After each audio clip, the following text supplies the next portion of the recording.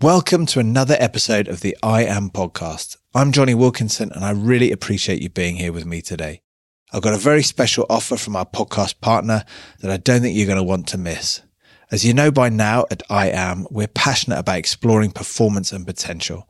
We often look at this through the body, how the food we consume affects us. And this is why we've partnered with Vivo Life, who have devoted themselves to understanding how our nutrition plays a significant role in our growth, both physically and mentally. Their products are formulated by nutritionists and are 100% natural, making them the perfect choice for anyone looking to take their well-being to the next level. A big favourite at the I Am podcast is their Perform plant protein, especially in cacao flavour, and their plant-based omega-3 made from high-potency algae oil. Whichever you choose, you'll quickly understand why Vivo Life products are award-winning when you try them out. Plus, their products are delivered straight to your doorstep via carbon-neutral delivery. Vivo Life really embodies the spirit of our podcast, and we're really keen for you guys to try the products yourselves. So they agreed to run their biggest ever discount exclusively for I Am listeners. The code is I Am Podcast, all in capital letters, which will give new customers 40% off their first order and a further 15% off when they subscribe. The offer ends soon, so don't miss out. Check out their full range of products at www.vivolife.co.uk to discover how they can help you unlock your full potential. A big hi to everyone from the I Am podcast, and thanks for tuning in to this exploration of peace, performance and potential. This week's main guest interview is with none other than Fearne Cotton, and I reckon it covers all three of these topics in a really cool way. And as ever, Fearne is open, funny and unflinchingly honest about her world and herself and everything else too, and it makes for a brilliant episode in my opinion. And in the chat we hear about Fearne's evolutionary journey from avid teenage TV star to where she is now at the head of her Happy Place platform, which through all kinds of services and events is making a big difference for people in their health and well-being and their life experience. It's a really inspiring transformation involving a roller coaster of emotions and challenges, all underpinned by a zest for life that I think has resonated and continues to resonate with loads and loads of people. Thanks so much to Fearne for this opportunity to delve into her life, find out about her experience, and thanks to her for sharing so many of her stories so frankly, so honestly, and I think allowing us to see her vulnerability too. It's a really, really powerful episode. I hope you enjoy it. I hope you take something from it. I'd love to hear what it is that you do take from it, if that's the case. So keep us posted with your feedback. Can't wait to move forward into the next episodes. There's so much more to come in this season. Take care. Wishing you really, really well. My name is Johnny Wilkinson. This is the I Am podcast with Fearne Cotton. Fearne Cotton, thank you very much for joining me. It's a real pleasure. I'm super excited about the chat to come, but I'd like to know, above everything, how are you today?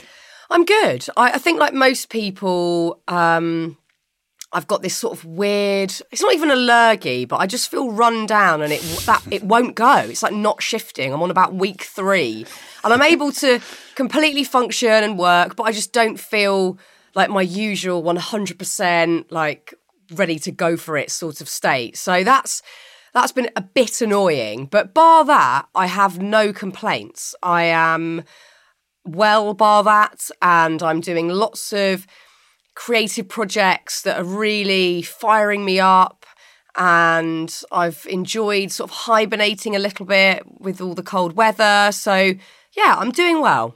How are you? Nice. Yeah, I'm good. Do you know, I have the similar thing going on.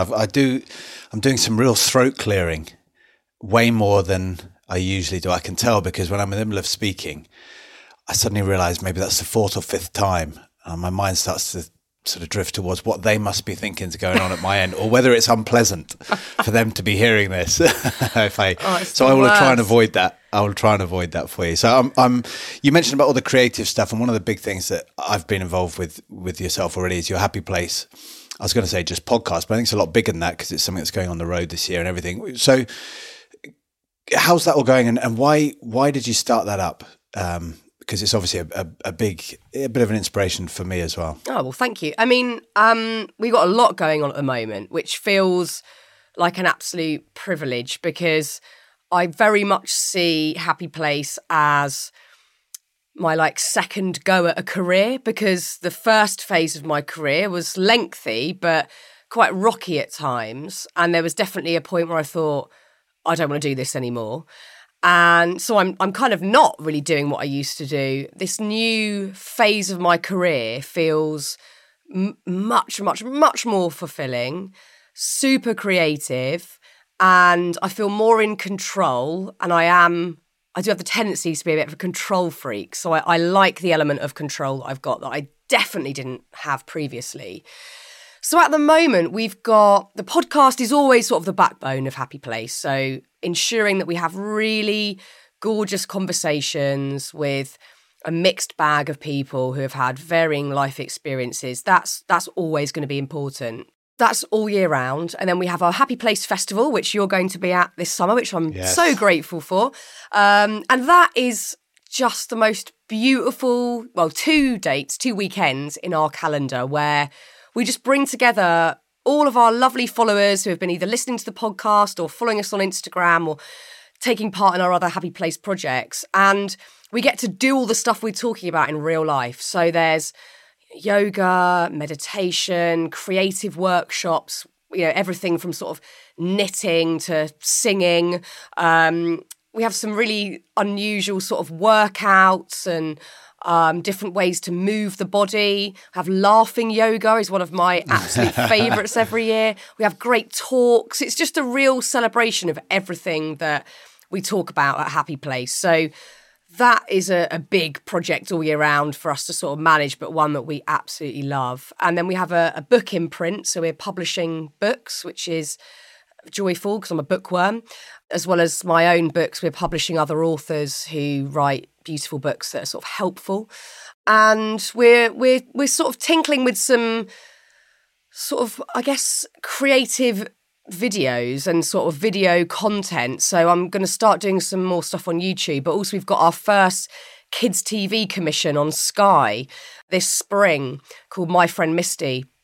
And it's a really beautiful kids show that really delves into emotions and feelings and challenges throughout the day. And we've got our app that we launched last year, which is a well-being app to sort of, round up what it is as meditation, yoga, breath work, yoga nidra, sleep stories, all sorts of practical sessions on there. So yeah, we've got lots of things that we're working on constantly, and it just all feels like a joy. I feel very, very lucky. One of those throat clearings, by the way. That was one of them. We're going with it, Johnny. It's all good. Let's breeze past it.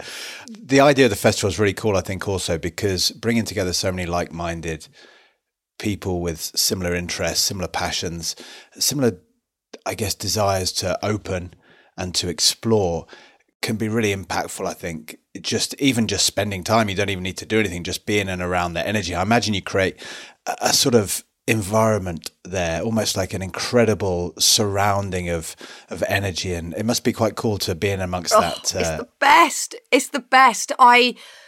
This sounds maybe a bit gushy, but I cried on the last day of the London one last year because it just felt so magical. And to see people walking out of, say, a sound bath or a sound healing class weeping, or to see people coming out of talks sort of hugging their mates, it felt like, oh my God, we're doing something really positive here. It's really life-affirming. You realise there are lots of really good people out there, because I think normally we're so bombarded with the bad news and all the terrible acts that people are sort of committing globally. And then when you're in the company of good-hearted people who really want to either, see life from a different angle, heal old wounds, whatever it might be, it feels very special. So there are certainly 2 weekends that I massively look forward to. I'm sort of interested, before the Happy Place was there was you. What was the driving force for you to bring about this Happy Place exploration? What you mentioned about having that previous stage to your career, if you like. That resonates with me, having a career and then being able to say now, wow, this is so much more fulfilling. it actually feels like it's the same energy and passion underneath the first part that's underneath this second part, but it's just so much more almost pure, and I'm in more direct contact with its, or at least a deeper source of it rather than the surface idea. But what was it that triggered that first desire to go and explore a happy place? Why a happy place? What does that mean for you as well?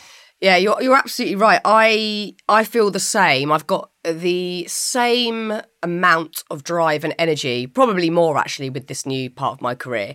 But it's less of a roller coaster because previously, from the age of 15 when I started presenting up until really my mid-30s, a lot of it's ego-driven, obviously, because you're trying to get somewhere. And obviously then you realise you ain't going nowhere. There is nowhere to go.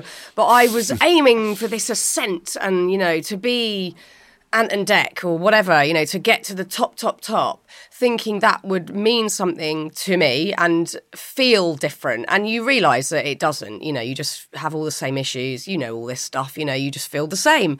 So I had that roller coaster to navigate constantly, and being sacked from jobs without explanation, being, very sort of disregarded sometimes in, working on TV shows, and then you'd see them on the TV and you weren't on it, but you hadn't been officially sacked. And you're like, oh, okay, I'm not doing that anymore. That was a real hit to the ego quite often. That's happened numerous times.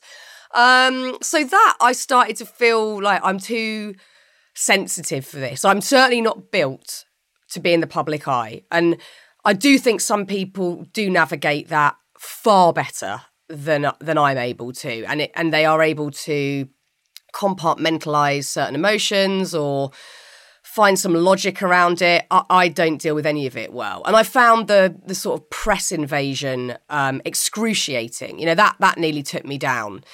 And it was really a culmination of all of this and some stuff that I was going through that was very challenging mentally, in my sort of early 30s, where I just thought, I can't do this anymore. This doesn't make sense. And I was really being battered by the press to the point where I just had to silence all of it, and I really closed myself off, and I stayed at home as much as I could. I would leave for work, then come back and sort of hide, and I'd have to sort of be very jolly on the radio still, but actually felt horrendous when I was being all jolly, and that splitting felt very jarring. And I just thought, what am I doing here? Like, where am I going? Like, what am I aiming for, and why am I doing it? And I think I lost the incentive, sort of went. And the incentive was an incentive that was cultivated when I was 15.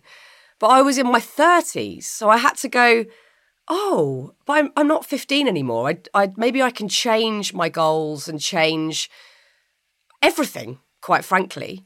So now my goals with Happy Place aren't like how high up the ladder can I climb? It's I keep searching for this feeling, which I get regularly, luckily, which is this pure excitement, like I am a kid again, where I'm creating something and it is so exciting. I'm like euphoric with this creative energy.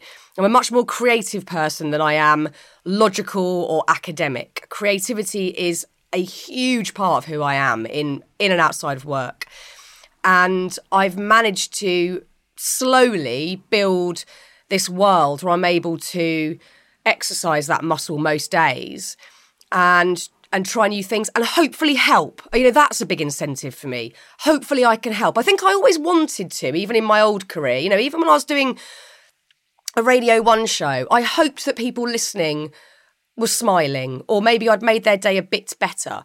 But now I can do that in a really exact way and in a way that's just more thorough and thought through.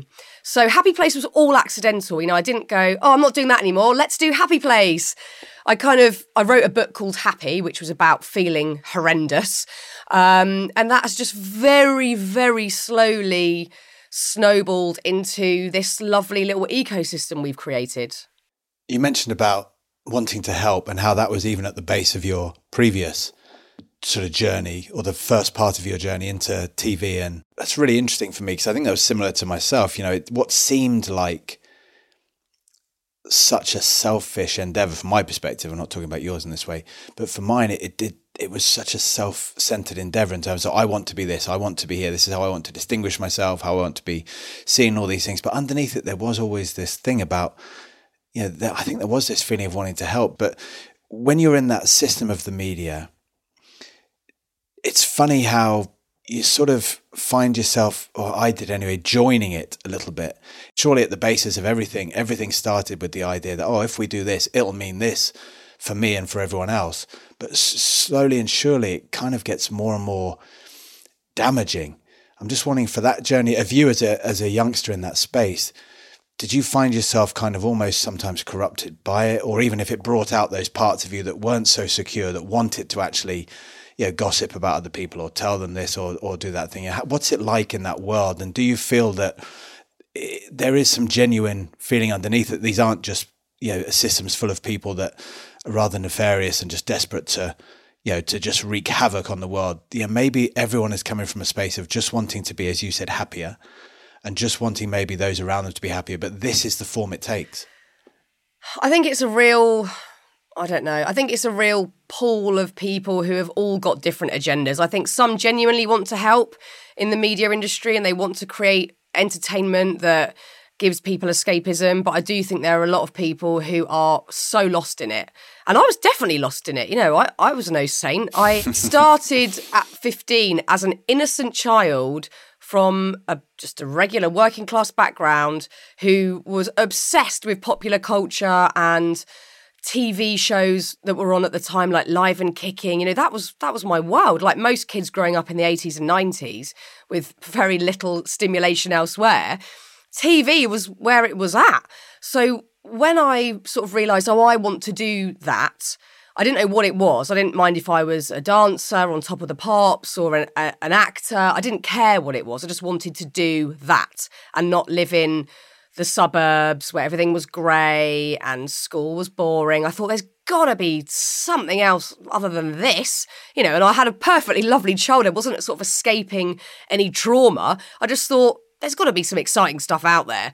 So it starts obviously innocently, and you get that foot in the door where you then have to really start working hard. Obviously, it's not some sort of magical, moment where everything's fine. You've got to really get your head down and work. But I think quite quickly that competitiveness comes in, because you are quite literally pitted against other people, whether you're in auditions or on a TV show with someone else.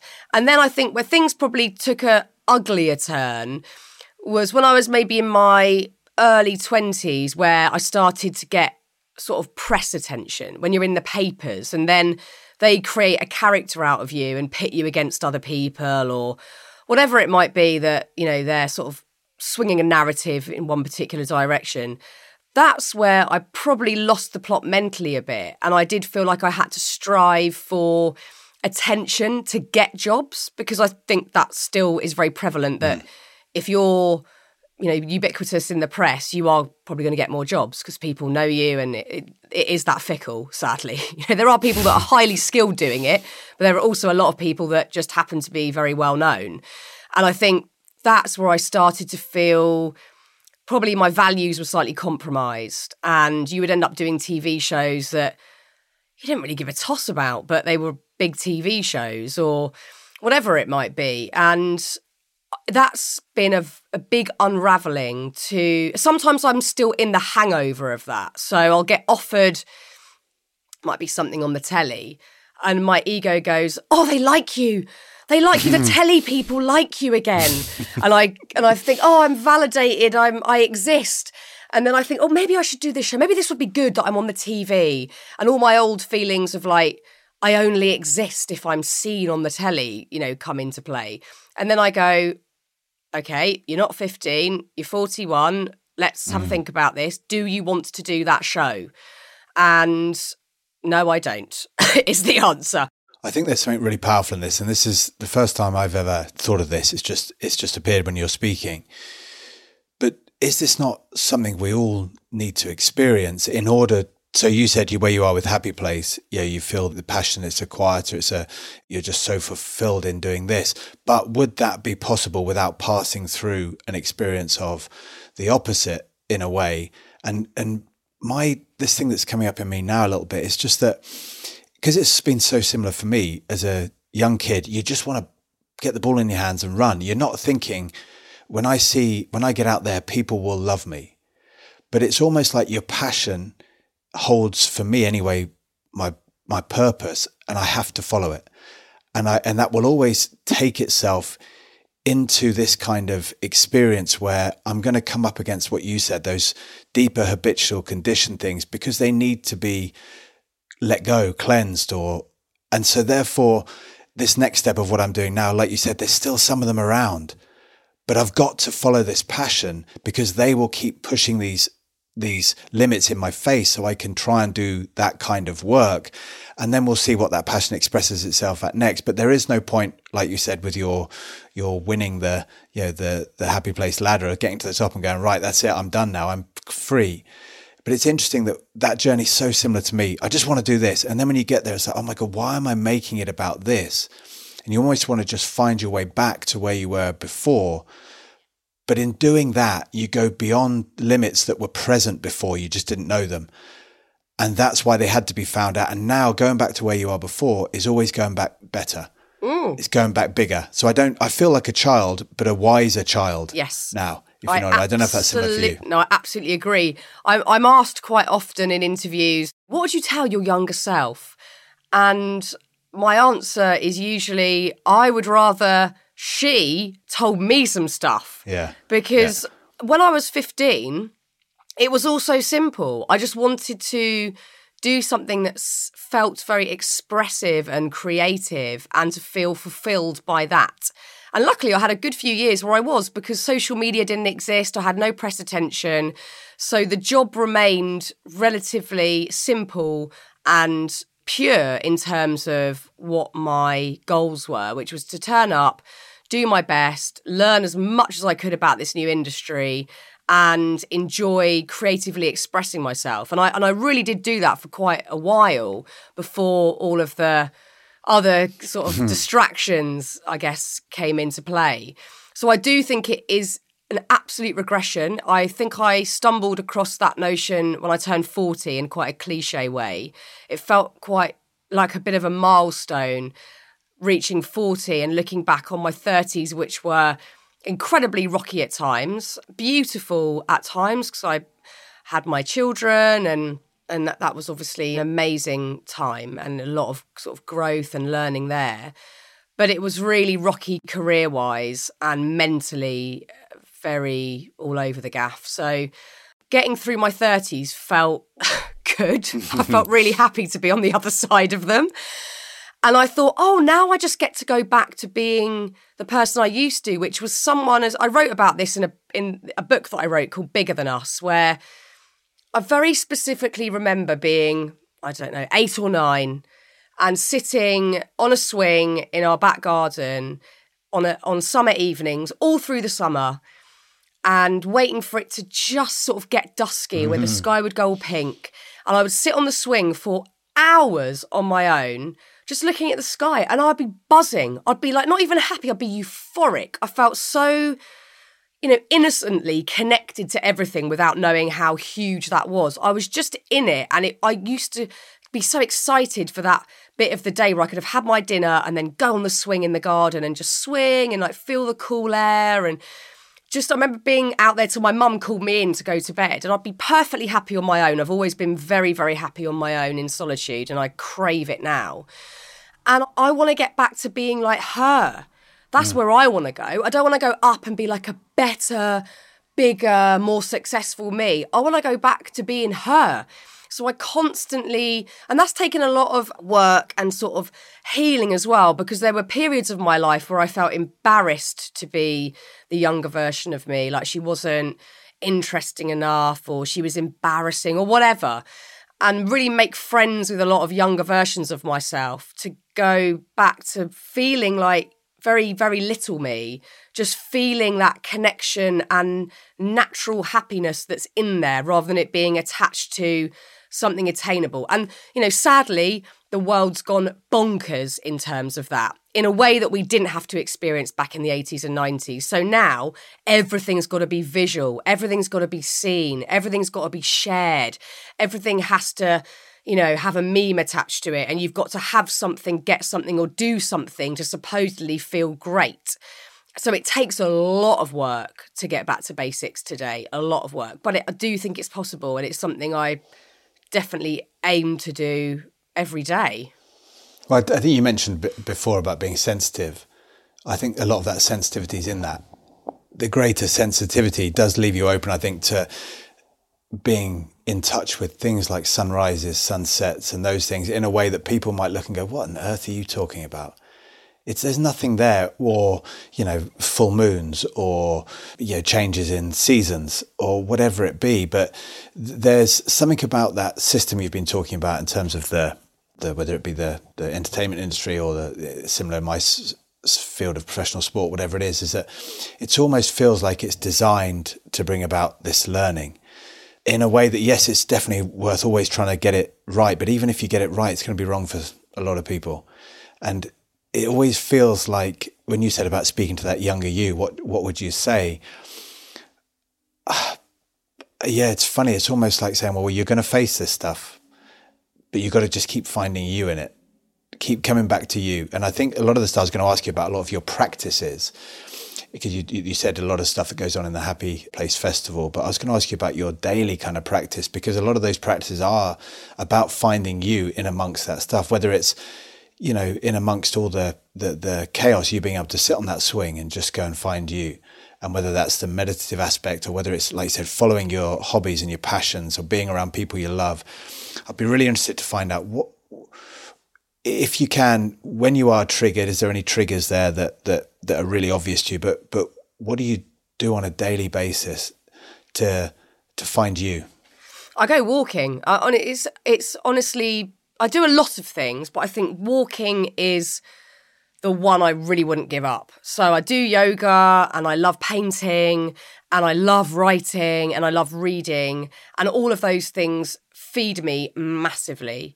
And I need them. I really need them. I would feel very bleak without those ways to express myself and to have that creative flow. I'm very lucky that my dad's an amazing artist, so he taught me a lot, but I think naturally I had some of that in there. So painting is an exceptional way to express yourself. I love being able to paint. Doesn't always go well, but when it does, it's the best feeling ever. But walking has really become something, as I've gotten older, that I have to do. And I try and have a walk every day if I can, whether it's in my lunch break or very, very early in the morning, or sometimes in the summer I'll go when the kids are in bed if it's still light. Obviously, because I've got young kids, it's always sort of time dependent. So lunch break is usually one where I will go for a beautiful big walk and then have a quick something to eat after. I would rather forgo that and get outside. And sometimes I'll listen to podcasts, but if I really need to work through something, I'll usually listen to music that doesn't have any lyrics. So something piano based, some beautiful classical music, and just walk. And sometimes I have a good cry. I love crying in the park. I don't care if anyone sees me. I'll just be walking along weeping. I love doing that. I do it all the time. Sometimes it's tears of absolute joy. Sometimes it's stuff that just needs to come out. And then other times I'll listen to really music that just makes you feel buoyant and excited. And I'll just be grinning, walking around grinning. I did it yesterday because I'm working on a creative project at the moment that I'm so excited about, that's coming out next year. And all the pieces are just coming into place. And I listened to some really good 70s music, and I was just walking grinning, just not because the project's finished, the project's successful, not for any reason, but just because it felt really good. So getting out into my local park and walking is where I process everything, let everything percolate, get all the stuff that needs to come out, whether it's crying or sometimes it's anger and I need to walk really quickly with urgency. But that is a game changer for me. It is an absolute game changer above anything else that I do. That's really cool. We've actually heard that before, and as a result, it's starting to feel more than just, oh, some people like walking. It feels like, again, when you're talking about that moment when the sun's coming down, that sings to me a little bit, because I remember when I go back to my childhood, it's the late summer evenings that get me.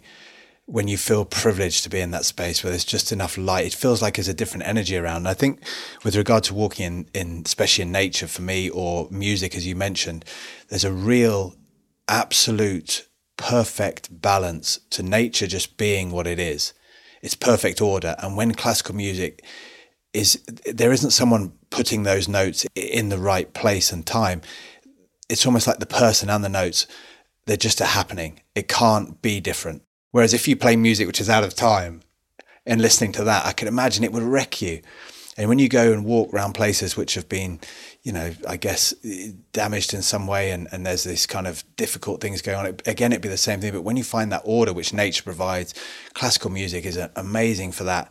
I really get that. I find it also really interesting that you did say meditation's kind of big, and a lot of the yoga and all these other practices. But this is what's really powerful for me, is that the bit you've said is really, really, you wouldn't throw away, is the bit that you're doing you.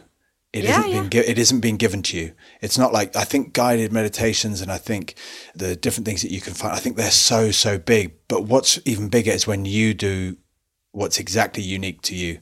Yeah. So much of this stuff is prescribed these days because obviously there's a whole industry around wellness and there's good and bad that comes with that. The good thing is it's much more talked about, and there's many more tools that are free, accessible, or a low price point where people can have game-changing access to, information, therapies, whatever it might be. I think that's brilliant.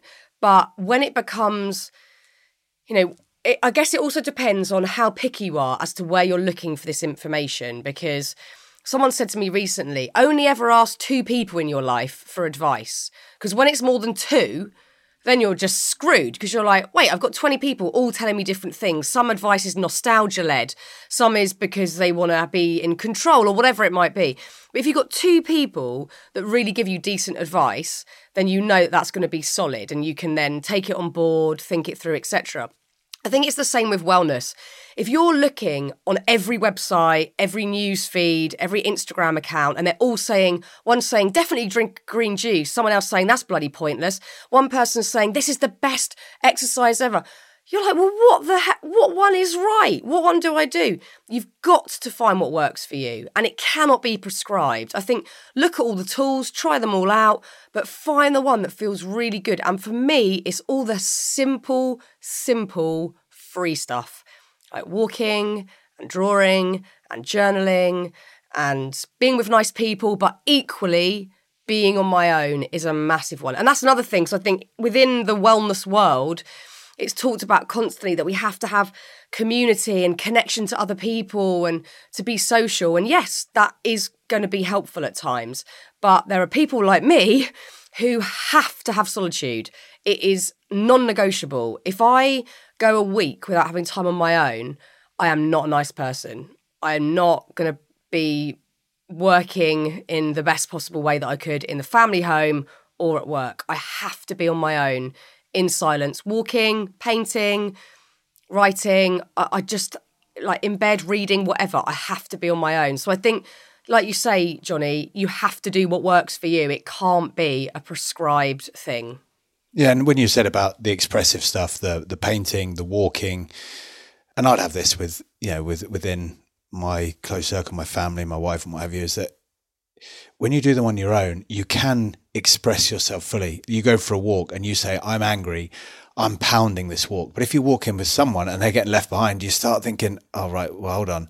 You can't just let that out. And when you're painting, you can't just go for it. And if you're playing, I do it through playing a bit of music. It's kind of like, well, if I'm on my own, I can shout and I can play this or I can do this. But if you're with someone in the room, you're like, well, I have to probably play this, or I better do this. I better not be what's needed. So I think that's huge. But I also think what's big about what you're saying is that as a sportsman, I guess in a way, this might relate to your career, is that purpose and that passion was so strong that you just say, I'm in. And it's that devotion, which means is what takes you to where you want to go. If you kind of go, I'm in, and then the next day, I'm not really that in, you're going to get hammered by those that are in. Yeah, that's how I felt in my career previously. Like, yeah, I was constantly on the precipice of quitting every day. Like, I'm not doing this anymore. And then another job comes along. Oh, I guess I should take it. I hate this. I feel worthless. Everyone hates me. You know, that was all, every day I went through that.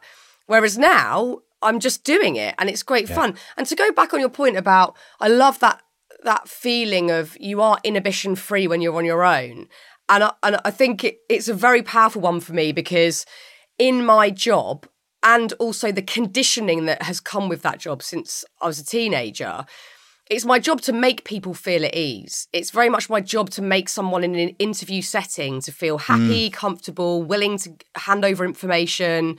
That's always been part of the job. And also I think because I did not come from that world, entering the TV world, I think it was probably instilled just from having parents that are big on sort of politeness and manners, thank God, that I was not to be a little arsehole once I started doing TV, because the feeling was, well, you won't get to do that anymore. So I was very polite and cautious to everybody, or I still am, everybody that I spoke to, because I didn't want to be sacked or to have rumours spreading about me that I was a terrible person. So I think that has been so ingrained in every part of me that I feel I can't be myself around humans unless they're people that, like, probably my husband, my kids, my stepkids included, and my parents and my brother. I don't know if there's many other people I can be absolutely, completely inhibition-free with. And I mean, being angry if I'm angry that day, or being very, very quiet. I think that's a big one for me. On some days, I feel I need to be almost silent. And if it wasn't one of those people I just mentioned, they'd probably think, what's wrong with her? Why is she being all weird and quiet? She's normally really bubbly. There's an expectation of who I'm meant to be on that day. So for me to be on my own and there's just no expectation, that is freedom to me. Absolute freedom. Picking up on all of that, especially that kind of devotion to you being you, the way I see it now in terms of my devotion to this is it's what consumes me, so much so that it doesn't mean that I just sit inside meditating all the time. It's just that when I go and live my personal life, it's always underneath everything. Every interaction I'm having, it's through this lens. So I'm not going out there living, coming home, oh, right now I'll do my work. The work is everything. So everything is now underneath relationships, work. Every time you have a conversation, trying that sensitivity. And I think that's so, so powerful.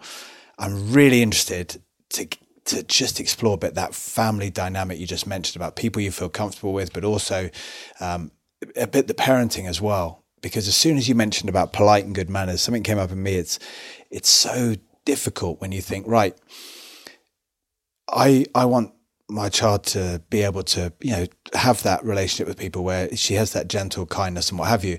But at the same time, if that's a script she's following, she also has to reveal that what's her true nature. And hopefully the idea being that the reason those are put forward as great values is because they are actually of the true nature.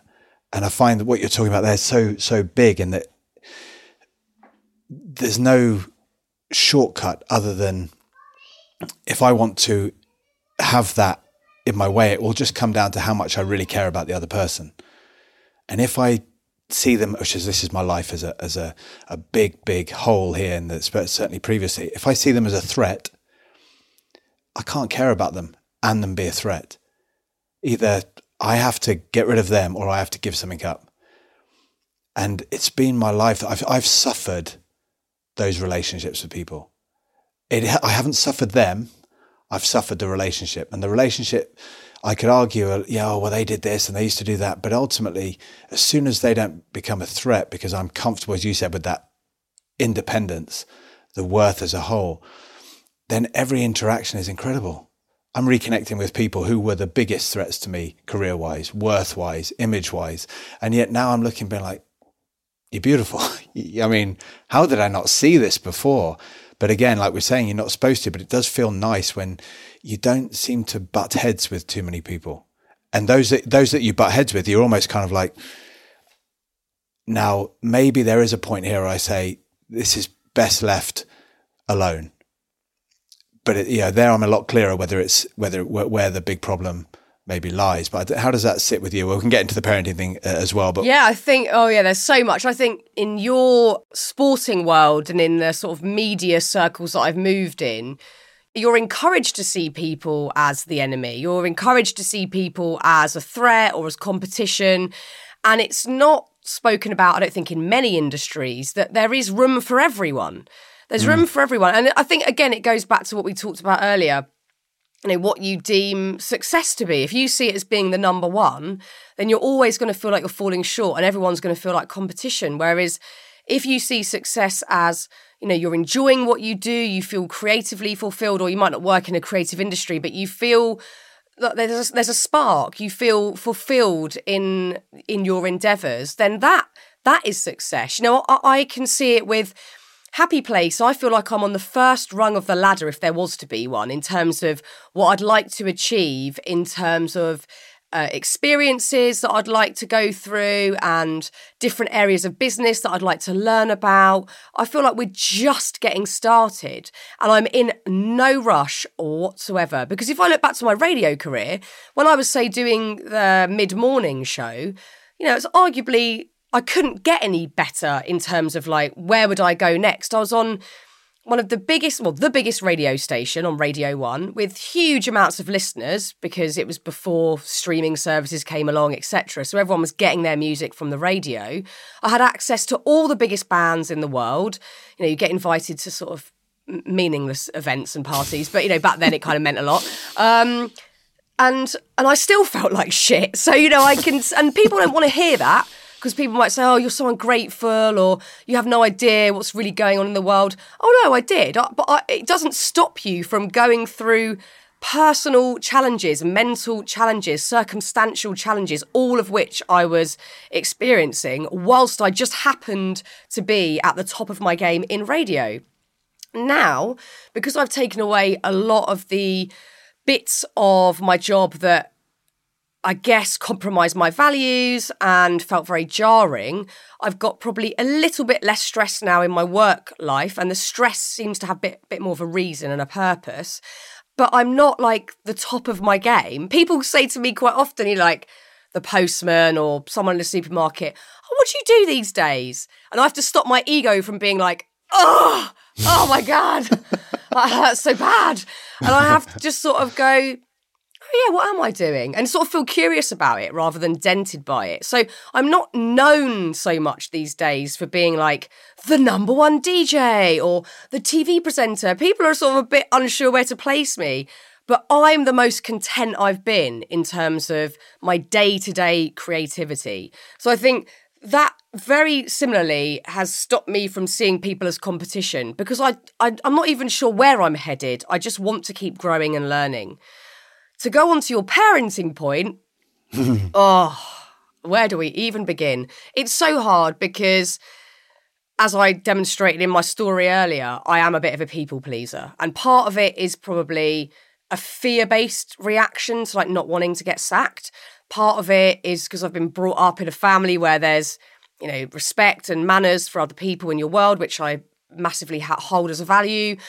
And part of it is I don't want to upset people. I'm terrified of upsetting people. And there's probably a bit of me which is terrified of being disliked, which no one likes to admit, but I think we've all got that quality. We don't want to be disliked. We will be, but we don't want to be. We can't please everyone. And having a job in the public eye is the harshest reality check in terms of that. You will not please everybody. You will absolutely piss people off. There will be groups of people that can't stand you, don't like the sound of your voice, don't like what you look like, don't like the content you're providing.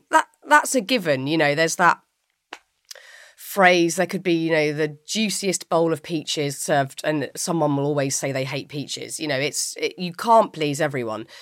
But so going back to that people-pleasing thing, I don't know how to raise my kids in terms of them having good values, respecting other people, but that not tipping into people pleasing? I don't know the answer to that one. No, it's fascinating. One of the things that really comes up in me, and it keeps coming back, is the fact that what else is there to do but do my own work?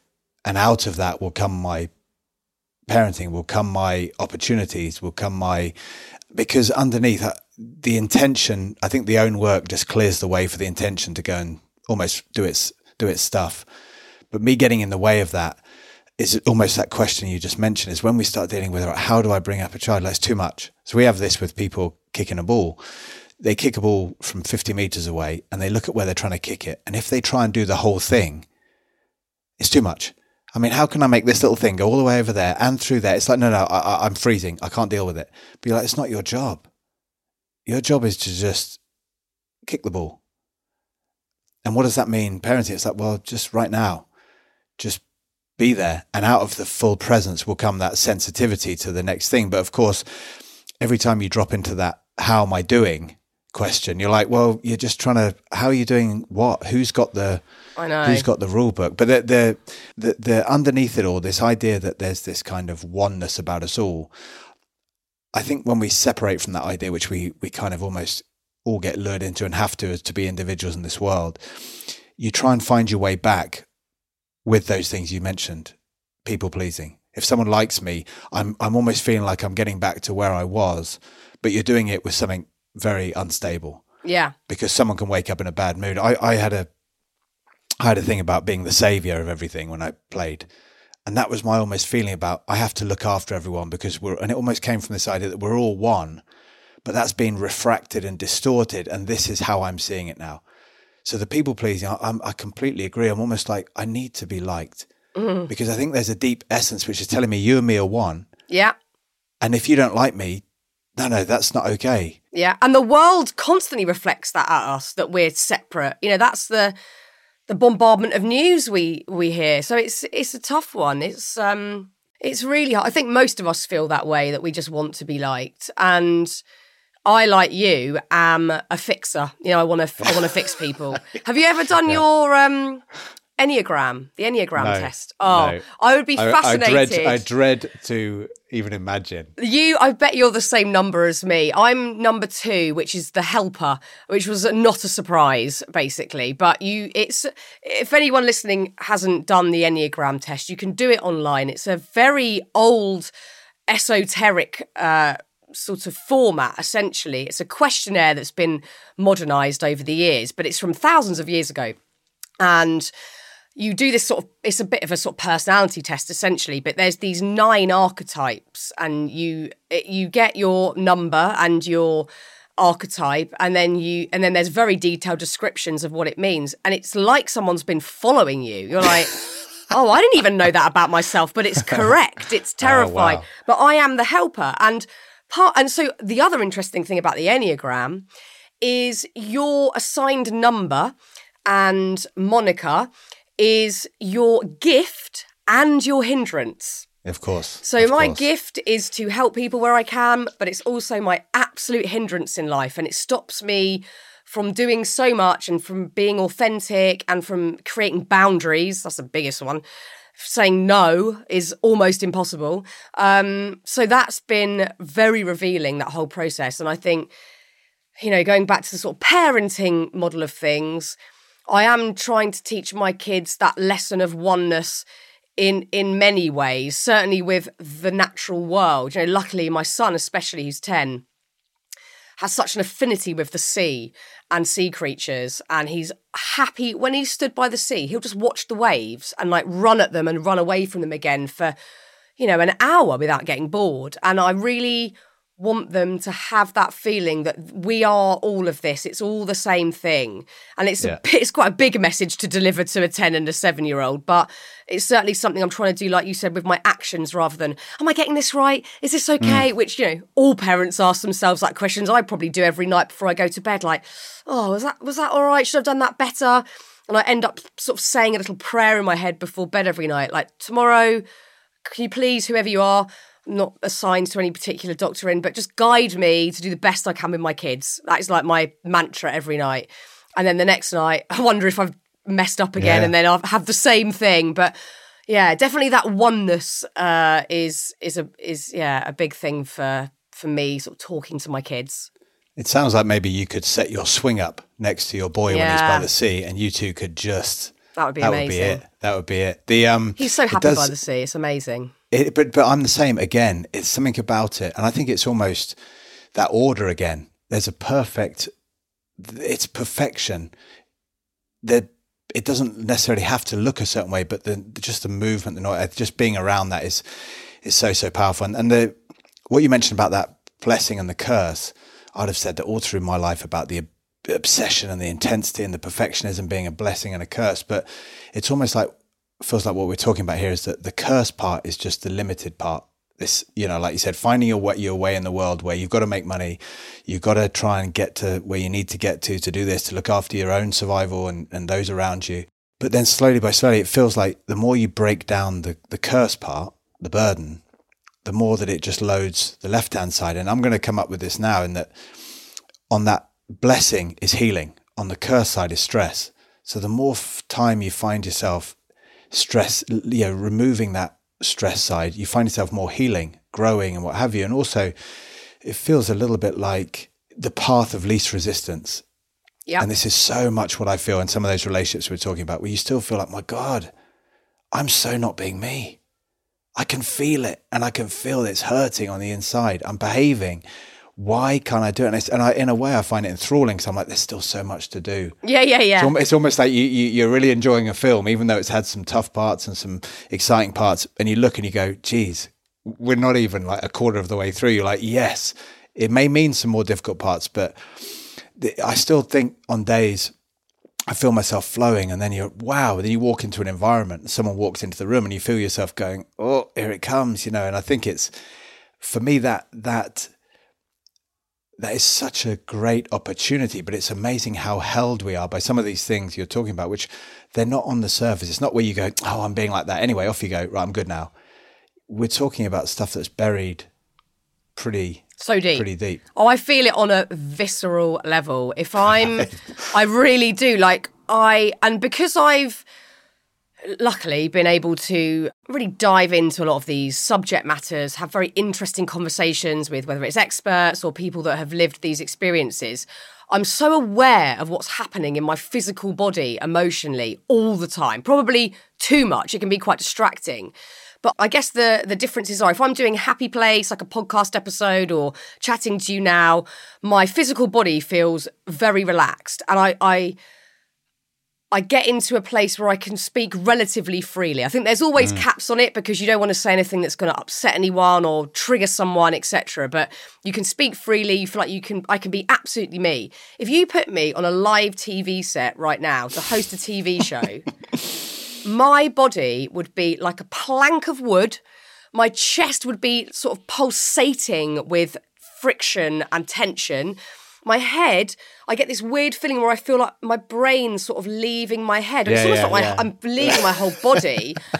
And it's so physical. I mean, I've had it when I've been on live TV and I've thought, I think I'm going to have to walk off set in a minute because I actually can't be in this environment. I don't know how to just be like the me talking to you now in that environment. It's too scary. It feels so toxic and so scary to me. I'll do it if I have to. So say I'm promoting the festival. I want people to come to the festival. Yes, I'll go on the one show or whatever the hell it is. And they're all lovely people. It's not like that's a toxic environment. For me, and I guess the feelings I've been left with from having troubling times in those settings means that my body goes onto high alert. And I am like looking for danger, like, oh my God, when's that awful thing going to happen? And I can almost bring that feeling on now talking to you about it. It's all in my chest and sort of coming up through my neck and my brain. And it's the worst feeling. So I have to get braver at saying no to more of that stuff and yes to the stuff where I feel relaxed. So I think this is a real cultural problem. Like in society, we're not often good at picking the route that feels either natural or, and I'm not talking about an easy route, I'm talking about one where we feel we can truly be ourselves. And sometimes, there is no choice and we have to go down the more challenging path and we have to push ourselves and go through discomfort. But I think sometimes that's seen as like, oh, it's all right for you, or it's a cop-out or whatever. Whereas I think there are many more times than we believe that we can be less self-flagellating, that we can be kinder to ourselves, we can be gentler with ourselves, we can give ourselves a break. I think we push ourselves to utter discomfort way more than we need to.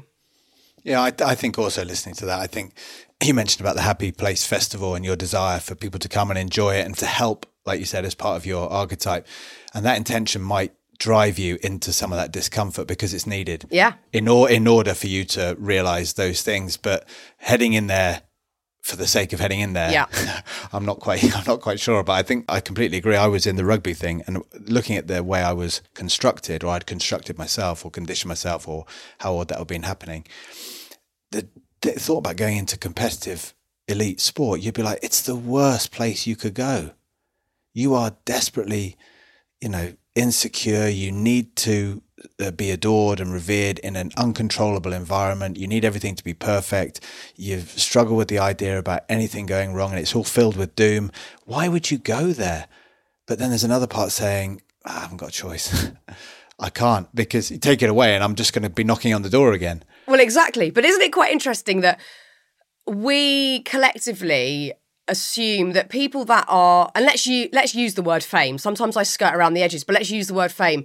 People that are very famous, we sort of believe, well, first of all, there's the myth around fame, but we believe, oh, they're so confident. That's why they've got to that place. They're so self-assured and confident and happy in their own skin. It is the absolute opposite. I'm pretty sure, and this is a very sort of sweeping generalisation, that most very famous people are so because they are so insecure and they need constant outside validation to feel they exist. And I'm not saying that about every single famous person, but I'm sure if anyone at that mega level of fame was happy to admit it, they'd probably go, oh yeah, I deeply need validation. And I did. I absolutely did. I do less so now. I can see how being in the public eye can massively help the projects that I'm launching, and I'm absolutely grateful of that. Again, I don't want to sort of lie about that and be like, oh, I don't care about being famous, blah, blah. So I need to be in the public eye for my job to continue because that's how it's set up. But I'm not doing the job to be famous.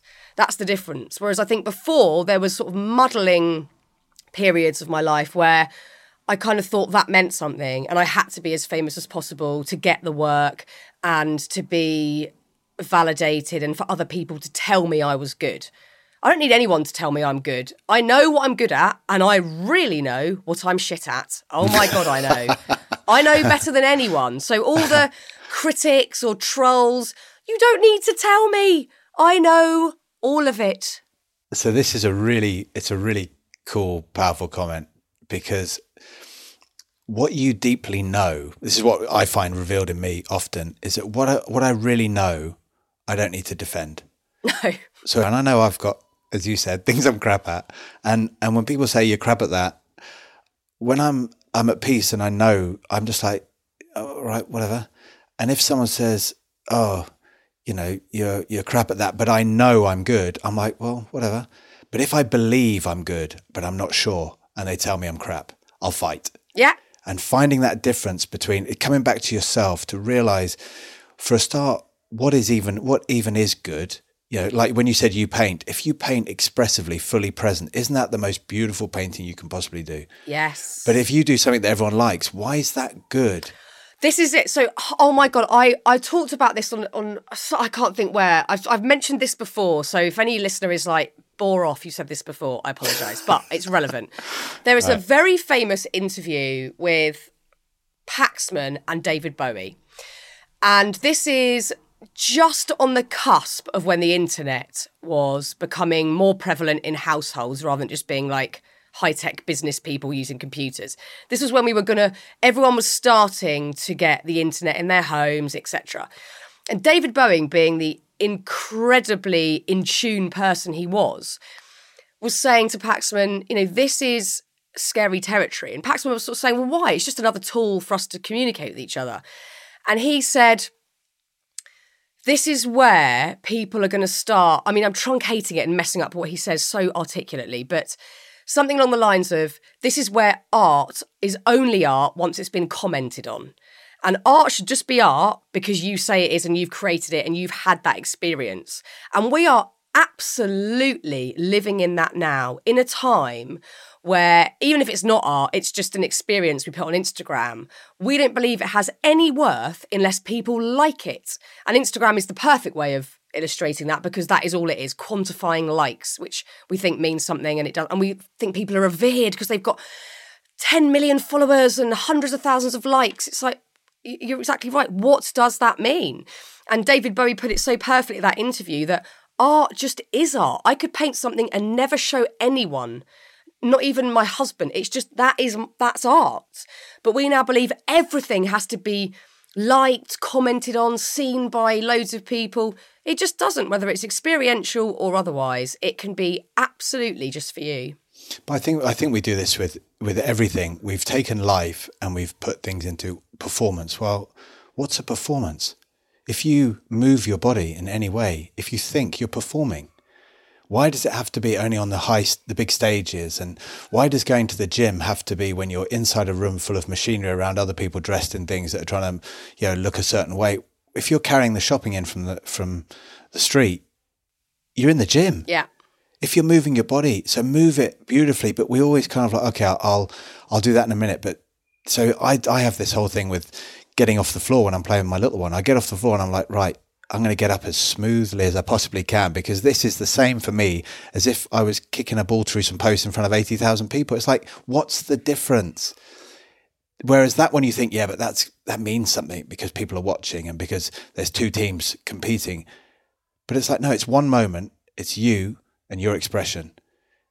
And I think that kind of simplicity, as you mentioned, means that walk in the park. And I'm going to bring this down to the question here. You mentioned it a little bit, or it certainly came to me anyway, was what is the idea of a life well lived for you now?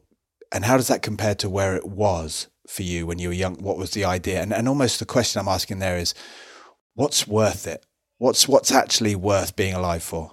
It's definitely around being gentle and kind to myself, because I wasn't for so many years. And specifically, it's a life well lived for me at the moment is one without panic attacks, because Brilliant. I had so many, and I still could if I put myself in a situation where I had to go and do a live TV show or a live radio show, whatever it might be, I would absolutely have a panic attack. And I'm not creating a self-fulfilling prophecy. I just know that I would. And I've done tons of therapy on it, and I've still got loads of work to do. But actually, I've come to the conclusion that I just need to go down another path where I don't need to put myself through that. And I've really wrestled with that, because part of me's felt like I'm not challenging myself enough. I'm not pushing myself out my comfort zone. But actually, I've realised I kind of don't need to. I don't want to do that anymore. And I might be less famous or less directly known for doing one thing, or less liked on Instagram, or, it's all a game. If you want to be liked on Instagram, for a woman, it's probably wear a bikini on Instagram every day and then loads of people will like it. It's a game. It's a fun game. Use it as a fun game, whatever. But I've got to do things smaller, in a more gentle way, and I've got to be kinder to myself. And that means being absolutely me without worrying that other people aren't going to like it or me, or they're going to question who I am. That's been a big part of my, I guess, sort of recovery from tougher times is, everyone's always got an opinion, and people always go, oh, you're this, you're that, or you haven't done this, or you don't know what you're talking about, or whatever it might be. And I need to settle into a place where I don't listen to all of that noise. I'll take constructive criticism, absolutely. I want to do my job well. But all of that noise I need to park. So at the moment, a life well lived, on top of the basics of my kids being happy and healthy and all that jazz, is really not having panic attacks. I think they have been such a signal for me that I'm walking down the wrong path. And it'll be different for everyone. You know, that might not ring true to others who have panic attacks. But for me, it's almost been like, not that way, this way. And it's a longer path to sort of, I think, where I'm headed and what I'm learning. And it's without all the quick fixes of like fame and all the stuff that I used to kind of be hooked into. I mean, that's a beautiful goal in itself, but it's also aligned very closely with everything else you were saying, which was finding out more about me, being more of me, as opposed to more about how I can be seen by others or what I can have. Yeah. And if panic attacks, it seems brilliant that those two are connected, because if you move into a space where like, okay, when I have them and I have to be here, I have to do that work. But it's also pushing you to explore maybe what you might have been thinking, oh, I can't do that because it doesn't involve fame and totally. This. And now you're going there. We had a guy on a podcast who said he suffered enormous sort of bits of anxiety. And he said, I think it was just life, because when I had this anxiety attacks, he said, the way that I felt I could find myself away from them was to write. And he said, I'm pretty sure it was life getting me to write, because that's how I served in that time. Totally. And it was powerful, because everyone thinks, oh, you've got to go in there and stress. But if you're going to stress, which is essentially going to harm every part of you on every level and shorten your life and everything, you've got to have a good reason for doing it. Yeah. A really good reason. Yeah. I totally agree. And if you haven't got that reason, you're kind of like, this is a terrible sort of route. I like to think when like the universe sends little tests every now and again, and I'll get like an email, oh, do you want to do this TV thing, blah, blah, and I'll go through that process of my ego being all excited. And then it's like, oh no, this is a little test. Okay. I'm okay, thanks. I don't want to do that. And then I feel like, oh yeah, I've learned there that I can say no, and I'm still alive and everything's, fine. And I still have a career, luckily, and I'm willing to work hard always. So they're just little tests, but I have panic attacks so less frequently now because I'm not making poor choices for me. There'd be brilliant choices for other people, but they're not for me. I've still got a few little triggers that I'll work on. And there are certain therapies which are very good for panic attacks. For 5 years, I didn't drive on the motorway because that was a massive trigger for me. And I could just about go on A roads, but I could feel a panic attack coming on. But motorways were an absolute no. And I did EMDR therapy quite intensely. And I've been back driving on the motorway for about a year, two years nearly maybe. And that's been liberating. So, there are ways of overcoming it, but I think, like you said, there's got to be a good reason. For me, I need to be able to drive to get to places. So there's a reason. But if it's for fame to be on a TV show, that is not a good enough reason to have a panic attack in my eyes. This is really interesting because working with, say, for example, people in certain endeavours, whether it be professional sport, they're having huge issues around, okay, I'm so anxious before this and what have you. But if you say, oh, well, maybe that's a sign to say, let's go and do something else, you can feel it immediately. No, it's not that. They know. But if actually when you say that and they go, actually, there are loads of things I'd like to do, it's like, oh, well, that's different. So almost like when you said about fame's not a big enough reason. Someone I spoke to another time said, if you want to find out why you keep doing something, the best way to do it is stop doing it. Yeah. for a while. And it's almost that, like, I know if when I was in the middle of playing, if I stopped playing because I said, look, this anxiety, it's not for me, I would go mad. I'd have a ball in my hands. I'd be screaming at the TV. I'd be out practicing. But then there came a time when it was at the end of my career and I said, I'm not going to do this. And I wasn't. Yeah, your gut knows. Your gut knows. Yeah. Like you could be told, different conclusions to worries or problems by multiple people in your life. But at the end of the day, you sort of know, like it's a physical feeling again. And you do just sort of know. And I waste a lot of time still toing and froing pros and cons lists. But at the end of the day, and actually having this chat has helped me make a decision that I was sort of pondering on that again was luring me a little back towards that old world, but with some creativity in the mix, which was confusing me.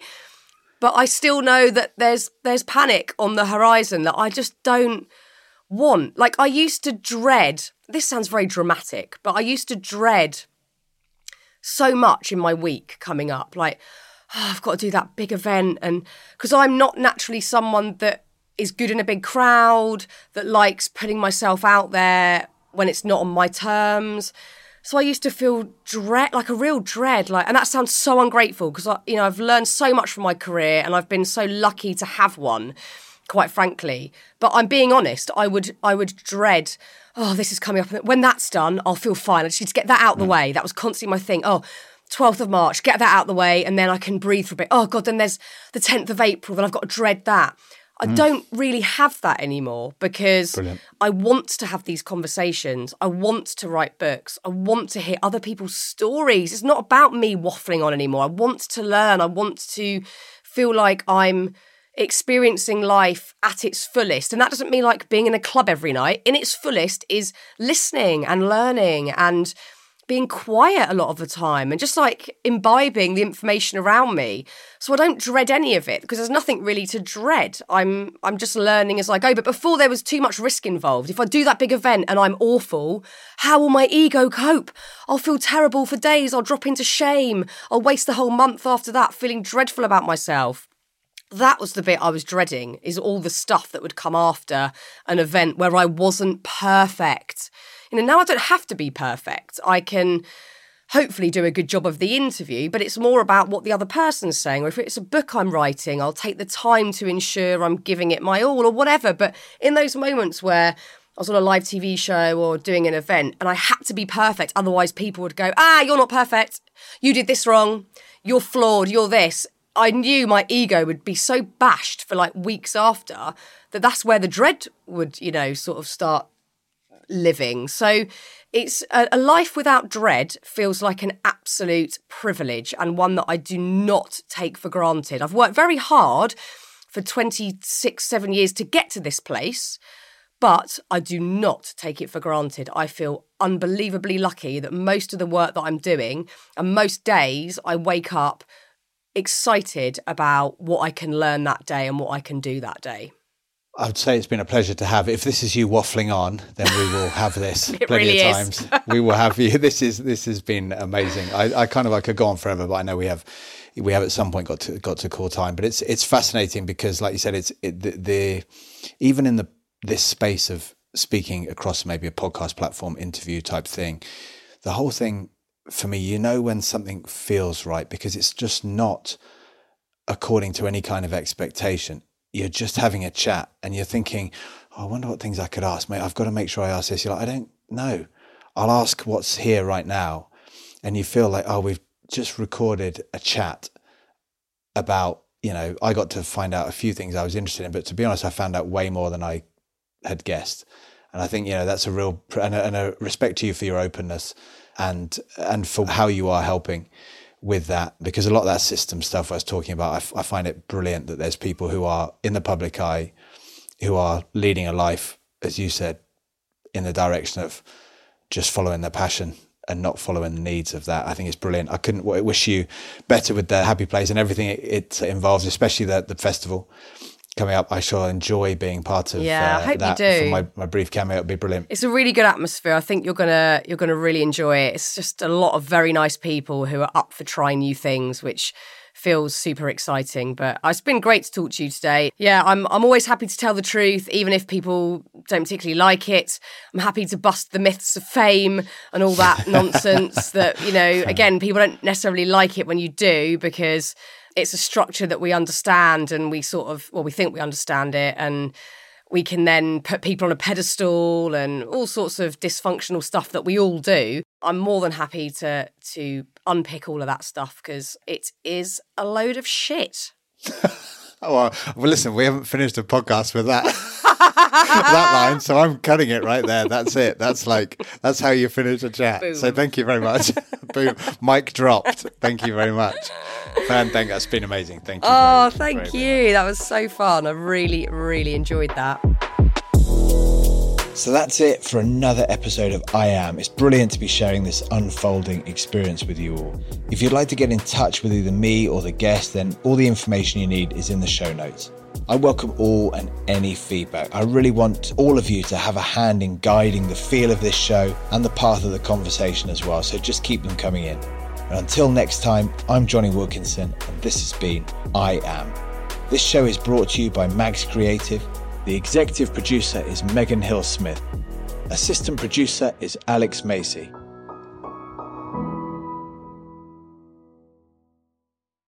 That's all for this week's episode of I Am.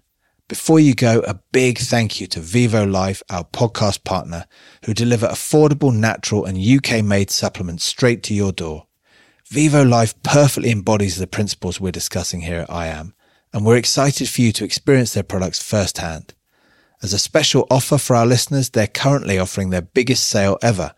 Use the code IAMPODCAST, all in capital letters, to receive 40% off your initial purchase and an additional 15% discount on subsequent orders with a subscription. Visit www.vivolife.co.uk to explore their complete range of products and discover how they can help you unleash your full potential.